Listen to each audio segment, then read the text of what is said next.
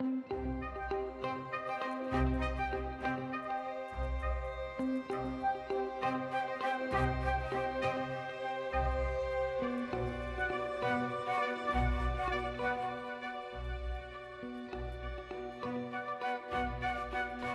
friends, it's the Spectacular Now, back with the Lady Killers episode. I'm Nicole, here with my two best witches, Kenzie and Denise. Hello. Sup? And we got to see The Exorcist on the big screen last week, a really big screen actually, at our local science center. It was metal. It's very metal. Finally, I can say that I've seen it all the way through now. Exactly. So what did you think? I really liked it. And Did you have the urge to giggle at any time? not so much this time around. I think because I appreciated the story a little bit more. Watching it all the way through from start to finish, you get the whole picture and everything kind of seems more real once you've kind of been through the journey that the characters have been through. You get sucked in more, and it obviously it doesn't seem as ridiculous, but... Did it scare you? I wouldn't say I was scared. But, I mean, for like a good classic scary film, I liked it. Wasn't it cool to watch on screen and say, hey, I've been there, to those steps in the house? Definitely Awesome. brought back more memories of being there and visiting them. Yeah, and one thing I noticed, the first time I saw it, it was scary. We talked about that before. The second time now, seeing it after all these years, there were scenes in there that I'd completely forgotten about. And now, I don't know if I've seen so many movies or I'm older or what, I really appreciated the photography. I mean, the angles and the light and the dark, and it was amazing that they used those techniques in that movie. Didn't realize it. I read that there's multiple cuts, and there's actually a director's cut. And I wonder if that's what we saw, or if we saw more of the original. Yeah. Well, it did include the scene of her walking Crab walk backwards down the stairs, which you said they added in a later edition. Right. So we could have seen a special version. Which I'm glad we did, because I feel like it should have been included in the film anyways. It's such a creepy, weird thing that happens. Oh, yeah. I wonder why they cut it originally. Maybe it was just to save time. Yeah, but it's such a quick, 2 seconds you see her going down the stairs. It was so fast that I don't know why they would edit it out. Maybe it required special effects that just weren't available at the time. So, maybe it needed some computer editing. I don't know. I don't know. I guess that would depend on when that version of the film was released. I believe with the 25th anniversary of the release of the film, they added that scene back in, and possibly some other scenes. Yeah. So the technology at that point, we were talking like the 90s, it would have been sufficient enough to add that kind of stuff in, so maybe they did use it then. And I'm so proud to say that I did not have any nightmares, and I was able to sleep with the lights off that night. Yay! And I've been okay since. No PTSD. PTSD still in remission. For now. Yeah. On with the show. Our featured lady killer, Nannie Doss, was an American serial killer convicted of killing 11 people over approximately 30 years, including 4 of her husbands, 2 of her children, 1 sister, her mother, 1 of her mothers-in-law, and 2 grandchildren. She was dubbed the Giggling Granny, the Jolly Widow, Arsenic Nannie, reminds me of someone else we talked about, Black Widow, Lonely Hearts Killer, and Lady Bluebeard. More later on how she earned some of those nicknames.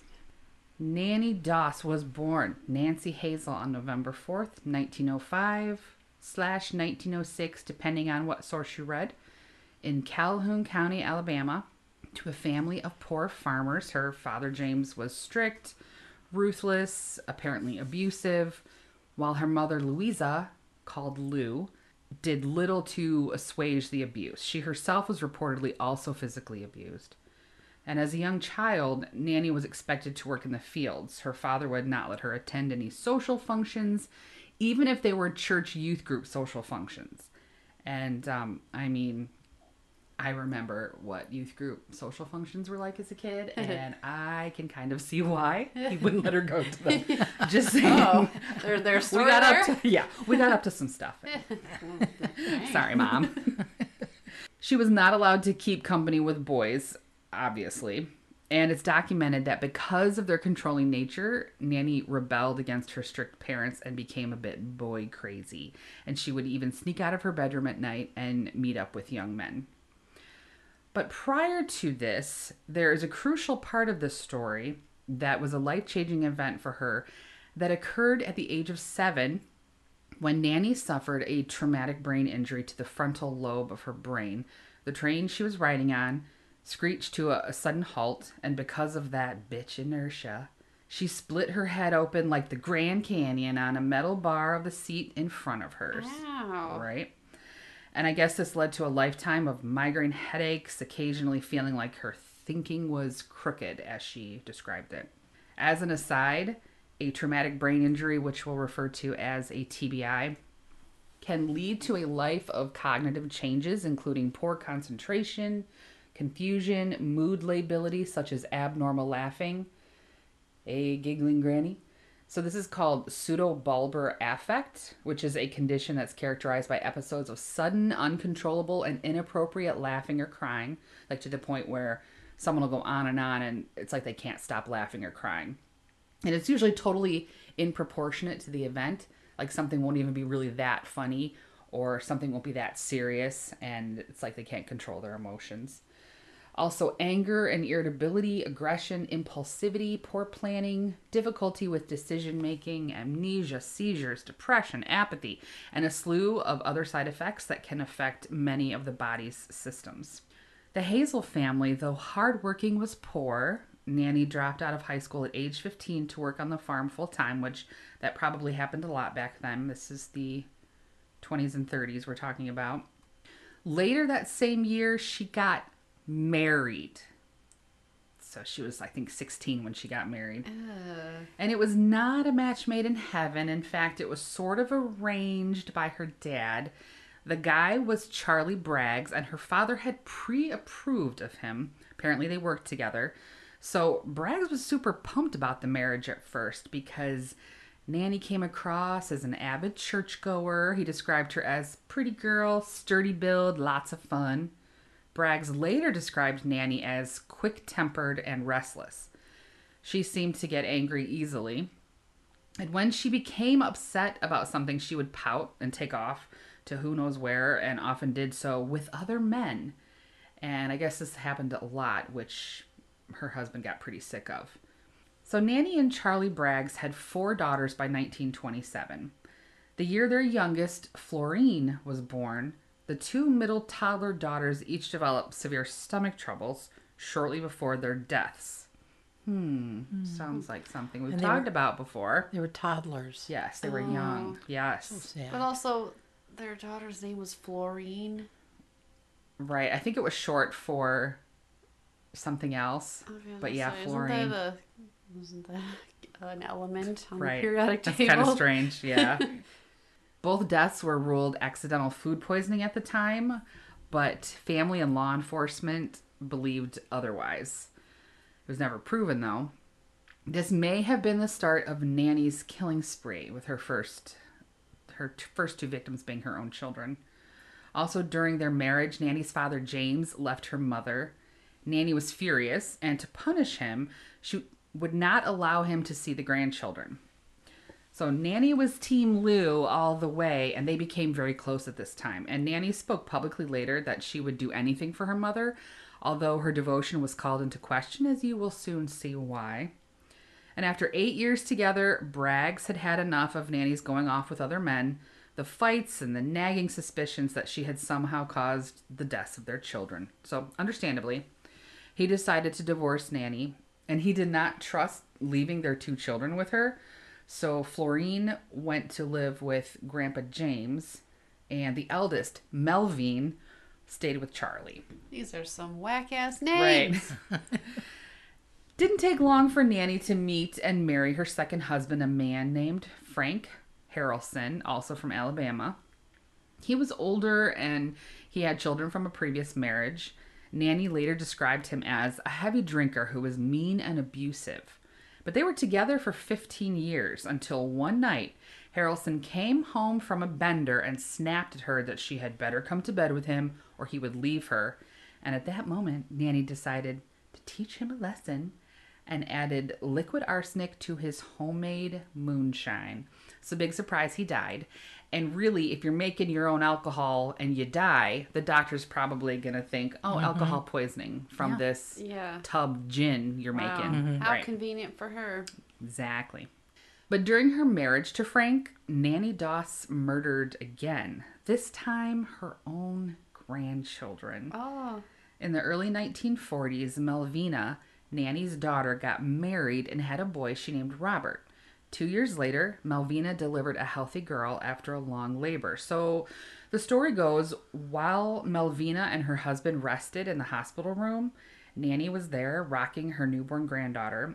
But within an hour, the baby was dead. Oh. Yeah. And Melvina swore she saw her mother stab the baby through the fontanelle on top of the baby's head with a stick pin or hat pin. Oh my God. Ugh. Melvina told family members, but nobody believed her. They were like, you're exhausted. You had just given birth. It was a medication. You were hallucinating it. You imagined it. And apparently she believed them because about 6 months later, Melvina left her young son Robert in her mother's care and he mysteriously died from asphyxia. Coincidence? I think not. No. Oh, and So bad. she collected $500 in life insurance money from a policy she had taken out in Robert's name. So, that is 4 young children now to die in her care, but apparently nobody could put 2 and 2 together. Frustrating, yeah. It was a different time, I guess. Yeah, nobody would ever imagine that a loving matriarch of the family would be capable of such a thing. Yeah. Ugh. Her third husband was Harley/Arlie, again, depending on what source you're reading. Harley Arlie Lanning of North Carolina. And he too was a drunkard and very popular with the ladies. Nannie was very jealous of this, and in 1952, apparently he threw a party while she was out of town. She had heard that this was a wild party and the cops showed up. She was so furious that she poisoned his food and he soon died. Nannie then learned that Arlie had willed the house to his sister. You can imagine how she took that, right? So she lit the house on fire and drove out of town, making sure to take the TV with her. Oh, well, yeah, you can't forget that. That's the most important thing. Right. Yeah. So she went to stay with Arlie's mother in a nearby town. After a few weeks, the insurance check for the fire arrived. So I don't know how she set this fire, but apparently they didn't suspect arson, and she got an insurance check sent to where she was staying.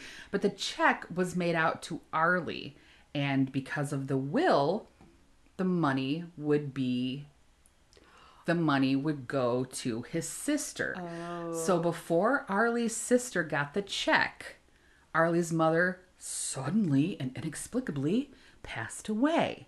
Nannie then forged a signature and cashed the check illegally. And after that drama was over, she went to stay with her sister, Dovey, who also died mysteriously soon after. I mean, she's just leaving a trail of bodies in her wake, Yeah, but what the heck? she's just really... What did the sister do? Yeah, right? Just got in her way somehow? I'm not sure. So Nannie was now 0 to 3, 1 divorce and 2 murdered, but she was not to be dissuaded and continued her search for Mr. Right. After Lannie's death, Nannie signed up with a matchmaking company called Diamond Circle, which was like a Lonely Hearts Club, which I guess they were pretty popular back then. And what would happen is every month for a year, she would receive a list of eligible bachelors. And soon after, she began writing to one Richard Morton from Kansas. In January of 1953, They informed the Diamond Circle that they had married and to take their names off the Lonely Hearts list. While married to Lanning, Nannie's mother Lou announced that she would be staying with the newlyweds, and apparently Nannie was like, no. Within a few days of arriving at the house, Lou began having excruciating abdominal pains, and she died soon after. I'm So sure, nobody I'm is sure off it was limits. natural causes. Right. It had to be natural causes. Nobody's off limits. Marriage to Lanning was not the match Nannie had hoped it would be. He worked late nights at a pool hall, then during the day he would dress up in a suit and go off doing what she had no idea. She was a little jealous. She became very uneasy about this and grew suspicious of his actions. What is he doing? Where is he going? Who is he with? This all came to a head while she was away on vacation, and she had been told that Morton was seen buying a set of rings while she was gone. She became convinced he had another woman in his life. I can kind of see that. So she did what came naturally to her, which was buy a bottle of poison to teach him a lesson. She stirred poison into his coffee, and that was that. Oh, and that other woman? Police believed that the rings were actually a gift for Nannie. They could find no proof of another woman. Dang. Right? Nannie's fifth and final marriage was a real dud. His name was Sam Doss, and he worked repairing highways and was also a part-time Baptist minister from Tulsa, Oklahoma. He looked down on things that Nannie considered to be fun, and he would forbid her from having a TV or dancing or reading like silly magazines or things he saw were just inappropriate. So her life was pretty controlled. And obviously, he did not know who he was dealing with. Mm-hmm. Oh, and this was awesome. But when police asked her why she killed Doss, she stated, "He got on my nerves." Well, I mean, he had no idea the length she went to get that TV from that house fire. Right? Now he's saying Yeah. you can't watch it. He came between her and her TV? Yeah, she's like, hell oh, hell no. Okay. So it took her 2 tries to poison Doss. The first attempt sent him to the hospital for 23 days, but when he came home, she added a heaping dose of rat poison to his coffee, and it finally did the trick. But Sam Doss was the last husband that Nannie would have the chance to poison, because if not for a tenacious physician who refused to sign the death certificate without an autopsy, there might have been more dead husbands of Nannie Doss. A pathologist determined that Doss had died from a heavy dose of arsenic poisoning that was at a level lethal enough to kill 18 men. So she was like, this is not going to fail a second time. We're going to get her done this time. And on Friday, November 26, 1954, Nannie Doss was brought into a Tulsa police station for questioning. And the police could not believe when they saw her that this grandmotherly woman could have murdered anyone. They found her to be flirtatious and very funny. She cracked jokes and was completely at ease with the whole situation. She was eating it up. Does she remind you of somebody else we talked about? They have a lot in common, actually. Yeah, they They sure do. do. Their choice of poison and... Oh, yeah. But I think Nannie Doss is worse. Yeah, definitely. Because So she killed much. babies. Oh, she killed kids and Right. babies. And Arsenic Anna, she had a code of ethics. she did. She was right. Like, no babies. Yeah. She had No mamas. she had a constant MO. Right. She was... Yeah. Right, yeah. She was described as very cheerful and talkative, and she enjoyed the attention and was the center of it. After 24 hours of intermittent interrogation, Nannie confessed to the murder of Sam Doss and signed a formal statement saying that she was the murderer. And I read another interesting point that I just am now thinking. They knew that she liked to look at these tabloid-style magazines, and they bribed her with them. They said, we'll give you these tabloid magazines that you like, but come on, you just got to sign the confession that you murdered Sam. Let's just get this over with and you can have your magazines. And so she agreed to it. It worked. It worked because Oh she my wanted God. these magazines. Damn. Now, I don't know if that's true, but I did read that somewhere and I thought, I'm not surprised if that was actually what all it took to get her to. I mean, it took her nothing to decide to just kill all these people close to her. I mean, Right. just a little persuasion. She was like, yeah, I'll sign it. I don't understand the murdering of the babies, though. Her 2 children and her grandchildren. I mean, what does possess? You're rocking your Yeah. newborn granddaughter, and like what? She was like, oh, look at that dent in the top of her head. Oh, yeah. Yeah. I'm So cur- close to her brain. Yeah. I just want to stab it. I know. It was like she couldn't control her impulse to do it, Yeah. which again, you know, I mean, by points that to. point, you know, she's a grown woman. She's already been troubled since she was little. Mhm. It's just like second nature to her. She's like, hey, why? I've already done it before. Let's just do it again. Yeah. Or she was like punishing her daughter for something. I don't know. It was just so strange. What I can't figure out is she was married 5 times. Yes. Didn't any of those men see what she was like? I mean, they had to have seen something. A few of them, I guess, were significant drinkers, so they might have been inebriated often, and maybe they just didn't. They catch didn't on. even notice. One guy was off kind of with other women a lot, so none of them were matches made in heaven, it sounds like. During her early detention, more and more information began making its way to the police station. Information including 3 other dead husbands, a dead grandson and granddaughter, and other suspicions. After a couple more days of interrogation, Nannie confessed to the murders of her 3 husbands. And in several of the photos of Nannie taken publicly at the time, she's smiling for the camera, she's very at ease. Nannie Doss wanted to convince everyone that each of these men had deserved to be killed. They were drunks, they were abusive, they were unfaithful. She downplayed her crimes as nothing more than her failed attempts at trying and failing to find Mr. Right. So, no harm done, because it was done in the name of love. She was the innocent victim, Yikes. not the people she poisoned. Yikes. Police were convinced that Nannie Doss had other victims, though. There were just too many deaths associated with her, such as her mother that she loved so much, father, a sister, 2 of her children, 2 of her grandchildren, a mother-in-law. When police confronted her with their suspicions that she had murdered all these family members, she apparently became incensed, like she turned dark. She refused to admit to any wrongdoing in the deaths of any of her family members ever. She never admitted to any of them. However, the evidence against her was substantial. She had been with her sister and her mother right before they died.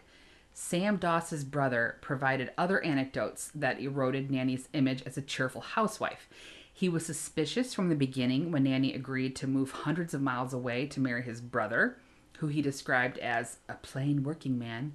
And he witnessed her taunt his brother by smoking in front of him, which he was vehemently against, and wearing revealing clothing, revealing for the time. And he described her as smart and a shrewd liar. And this is something that I thought was awesome. In Tori Telfer's book, Lady Killers, Deadly Women Throughout History, she describes Nannie as a twisted parody of the 1950s housewife.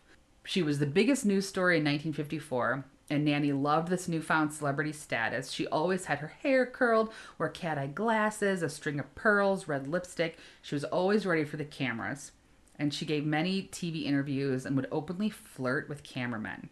It also came out in the press at this time that Nannie had a morbid hobby. She liked to write tombstone epitaphs. She even wrote her grandson's tombstone epitaph, the one she murdered. Oh, Yeah. God. And it said, "Darling, how we miss thee." Oh, Gross. my gosh. Oh. Nannie's lawyers tried to go the mentally incompetent route. This was a plea of not guilty by default. She continued to talk incessantly to the police, and her lawyers had to actually tell her to stop talking to them. During the early days prior to trial, many of the bodies of her dead husbands and family members were exhumed. Not surprisingly, many of them tested positive for arsenic, including her mom's. She refused to admit that she killed her mother, like I said, and at one point she stated, "I would get down on my knees and crawl anywhere for my mother." So for this affable, grandmotherly woman to admit to killing loved ones would be admitting to being something darker and much more terrifying. The press, they were eating up the lovelorn, abused husband killer, but a mother and baby killer? She was wicked smart. She knew the press wouldn't give her the positive attention and that she would be viewed as a monster. This would show her to be something even more heinous, and she despised the thought of that. It would just taint her image. Prior to trial, As I stated before, 8 of Nannie's suspected victims were exhumed. 4 dead husbands, mom had lethal doses of arsenic in their bodies. The rest of the bodies showed signs of suffocation. So if she didn't poison them, she would suffocate or asphyxiate them somehow. Just, again, poisoning someone causes a painful death. Having the strength or longevity to suffocate someone while they are struggling, it takes a long time for someone to suffocate. It's not like how it is in, TV and films, right? Where it's only like a minute. It takes a lot of strength. Yeah. So these except for people her were little grandson. I know. That wouldn't. Oh my gosh. I know. So yeah, these were not quick or painless deaths. In December of 1954, Nannie was sent to a state asylum for 90 days so psychiatrists could determine if she was competent to stand trial or if she would be able to plead not guilty by reason of insanity. Nannie was apparently delighted to have a 3-month stay at the psychiatric hospital, and she considered it a vacation. Oh, and she had a grand old time. She remained in the public eye, got lots of attention, celebrated her 50th birthday there. Her behavior was impeccable, and she got on very well with the staff and psychiatrists. One physician even told the press that she was perfect and is quoted as saying, "If you had small children, you'd be delighted to have her as your babysitter." What the What? How is it that despite all of the incriminating evidence against her and all the investigating and all of that, like knowing what she'd done to get put there in the first place, that you could still say that about her? Right, that's pretty... It's almost like that person wanted attention. Right. And this does not help boost psychiatry's image or credibility whatsoever. I mean, come on. However, the physician supervisor, thankfully, did not agree. And on March 14th, 1955, she was declared mentally defective with a marked impairment of judgment and willpower. It was recommended that she be committed long-term to the psychiatric hospital. But the prosecution was not satisfied with this and pressed on with the murder charge, and she was then transferred back to jail. Her lawyers entered a plea of not guilty by reason of insanity. So back in jail while she's waiting trial, Nannie was unhappy because jail was much more confining than the psychiatric hospital. She remained as popular as ever, though, in the press, and she even received a marriage proposal. So I guess it works both ways. Women sending love letters to murderers and serial killers in prison. I guess men do it, too. I was kind of happy to read that. Wow. She did not accept, by the way. At her sanity hearing, the prosecution had several experts lined up to testify that Nannie was indeed legally sane. He read aloud from a psychiatrist's report, "She is a shrewd, clever, sharp, calculating, selfish, self-aggrandizing female whose aggressive behavior under frustration releases her hostility toward men, especially her husbands." One physician even noted that she would laugh and giggle for long periods of time at nothing, which we mentioned before is called pseudobulbar affect. So the defense argued that surely this was a sign of insanity, but this behavior is most likely just sequela, meaning it's a consequence of the traumatic brain injury she suffered as a child. The prosecution pressed on, and one of their expert witnesses called her a sociopath and the cleverest criminal they had ever interviewed, and Nannie is said to have laughed out loud. She lolled before lolling was a thing at that statement. OMG, you guys are killing me. I've always wondered, what is the difference between a sociopath and a psychopath? So, a sociopath is what we would now refer to as someone diagnosed as having antisocial personality disorder. And the term sociopath is not as readily used. It's not an official diagnosis. But if we're going to use that for the sake of this discussion, they are erratic, prone to fits of rage. If things don't go the way they have planned, they fall apart. They have multiple criminal infractions, no regard for the safety or well-being of others, no conscience or sense of remorse. Basically, they don't tend to have their shit together. And to get a diagnosis of ASPD, again, that's antisocial personality disorder / sociopath, someone would have to show a history of criminal behavior or signs of this personality as an adolescent. They would have had to have been previously diagnosed with something called conduct disorder as a teen.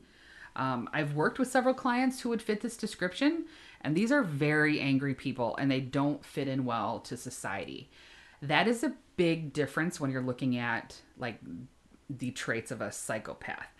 But there are definite similarities between ASPD and psychopathy. They both lack empathy. They don't have the ability to consider another person's feelings or put themselves in someone's shoes.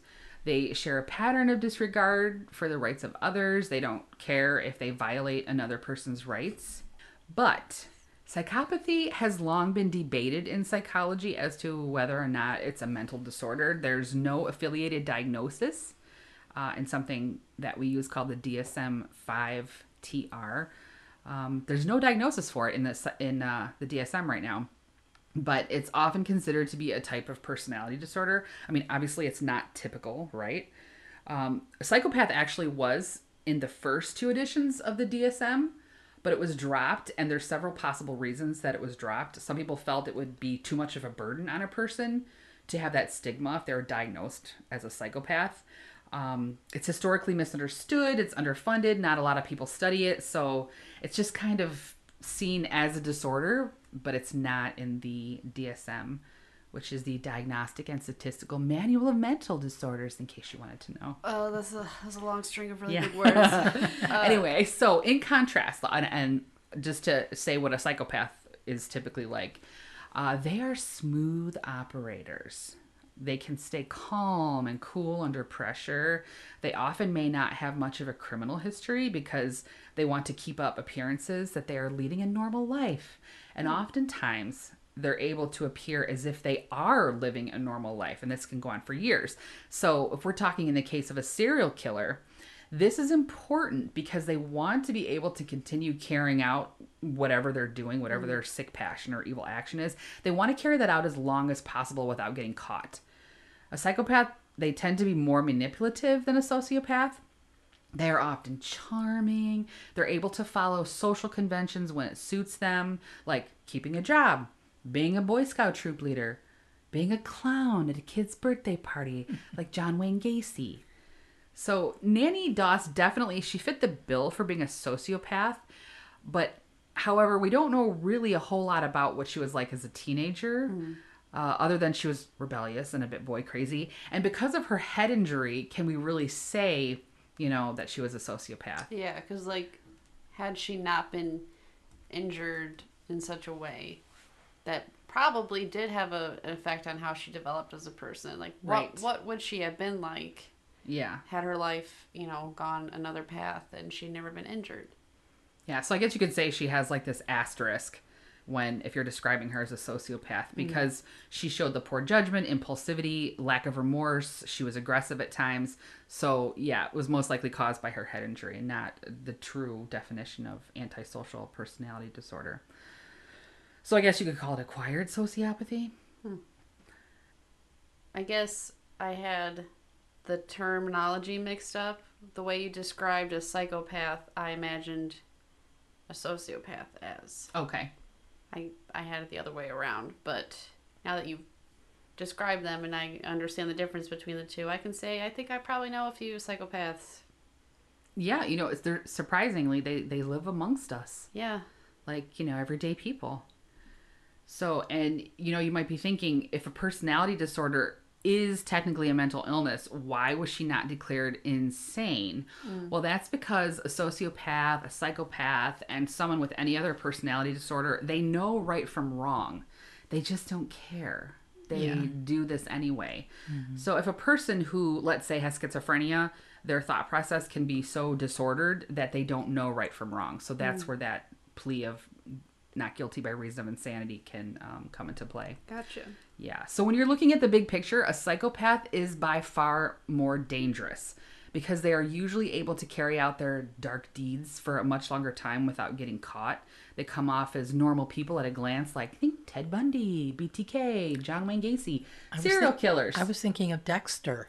Dexter, exactly. Yeah. Perfect example. Yeah. He fits that to a T. And there are many different levels of being a psychopath. Some have more severe traits. Some have more mild traits.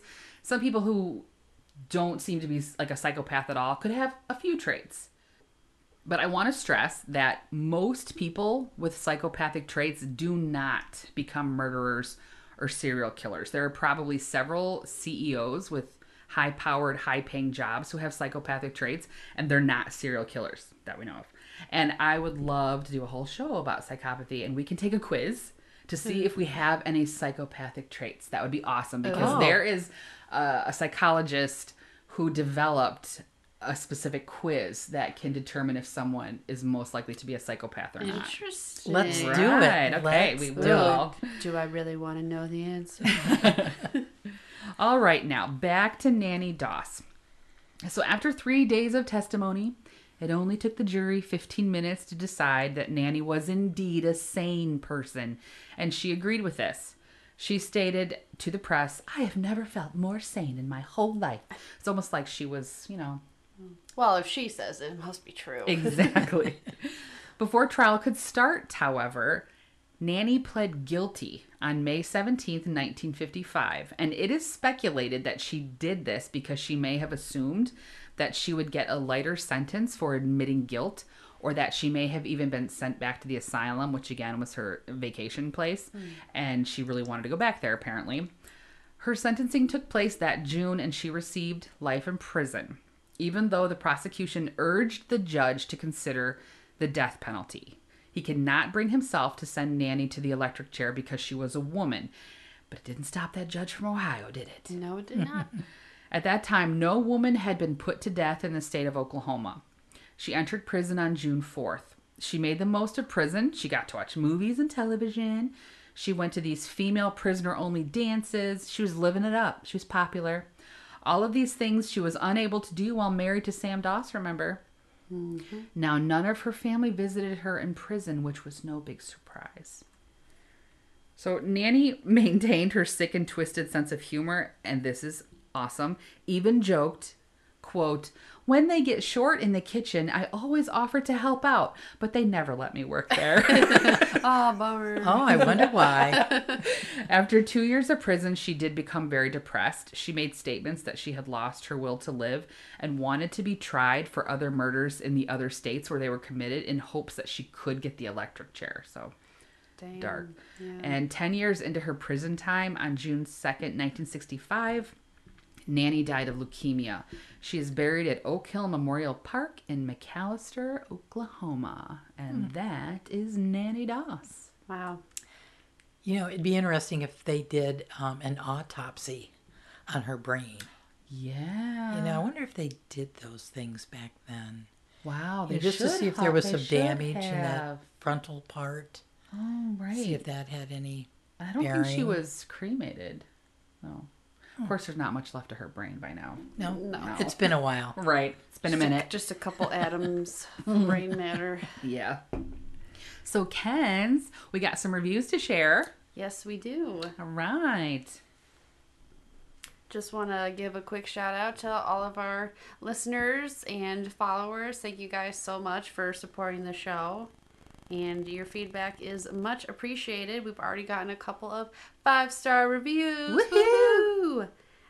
So today I wanted to share one from, this is on Apple, Summer Pum Pum. Summer wrote, "Love this podcast and the amazing storytelling from these fun, sweet, and brilliant ladies." Aw, well, thank you so much, Summer. We Love appreciate you, Sammy. you. Love you, Sammy. Okay, everybody. Thanks for joining us.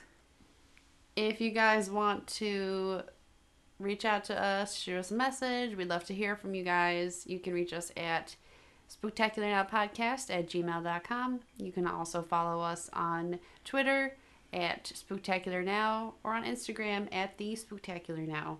We'd love to hear from you guys, and so come hang out with us. Come say hey. Yeah, don't forget to like, share, subscribe. And rate 5 stars. Bye. Bye. Bye-bye.